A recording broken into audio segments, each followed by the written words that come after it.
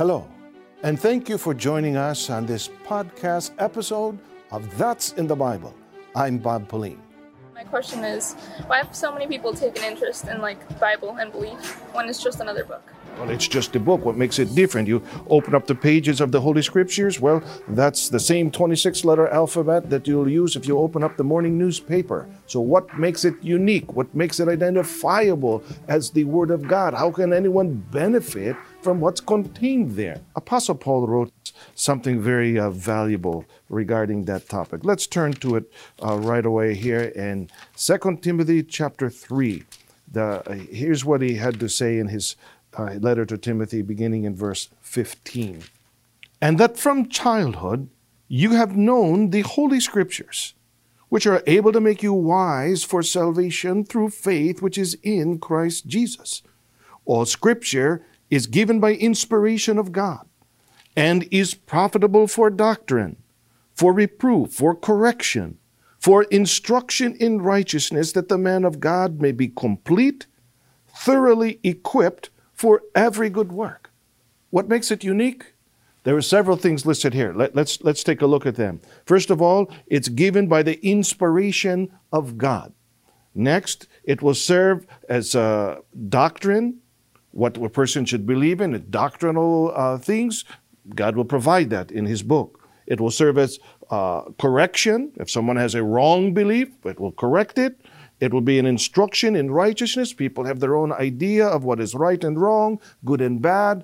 God's words will be the one to tell us what truly is good, bad, right, and wrong.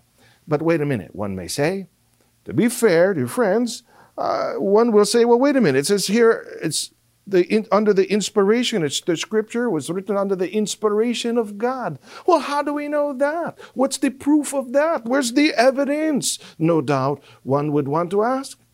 How do we know that this is that book that is inspired by God? These words are really what we should accept as the correction, as for instruction in righteousness, good, bad, right, and wrong. How do we know it's under the inspiration of God, making it different than the newspaper?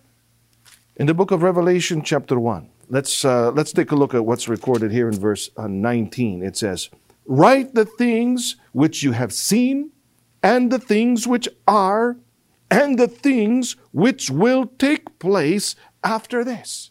The Bible says what's recorded here, what's written, is not only things that have taken place already in the past. I suppose anybody could write about things that have already happened. Anyone could write about things that are currently happening. But wait a minute, there's something else unique here. It would be recorded the things that were still yet to happen. Did God make any statement regarding that particular point?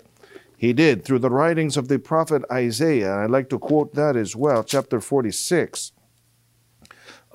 Verse 9 and verse 10 says this, "Remember the former things of old, for I am God, and there is no other.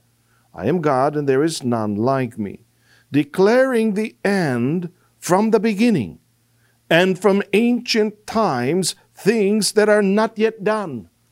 What does the newspaper do?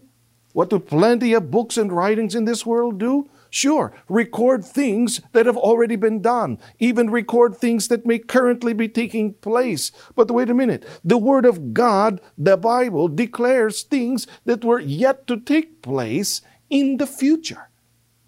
And this book then, dear friends, is filled with biblical prophecies that have been fulfilled, things written hundreds and thousands of years ago, which we are the eyewitness to their fulfillment, proving that therefore it is truth. And the second part of the question posed to us, what's going to be the value? What's the point? Why is there so much interest? What can the truth do for a person? John chapter 17.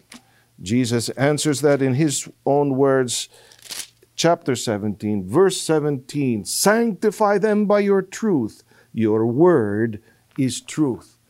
It has the power to sanctify, to cleanse us, and make us pure in the eyes of our Creator. The Bible is unique in its capacity to do just that, which is why then we will place our full trust in it here inside the Church of Christ. Make sure to like and subscribe to this podcast, That's in the Bible, and turn on your notifications for new episodes. Please feel free to email your questions about the Bible, about salvation, to answers@incmedia.org. I'm Brother Bob Pauline, and we hope you join us next time for more programming of the Iglesia Ni Cristo Church of Christ. To watch episodes of That's in the Bible, go to incmedia.org. Thanks again for listening. God bless.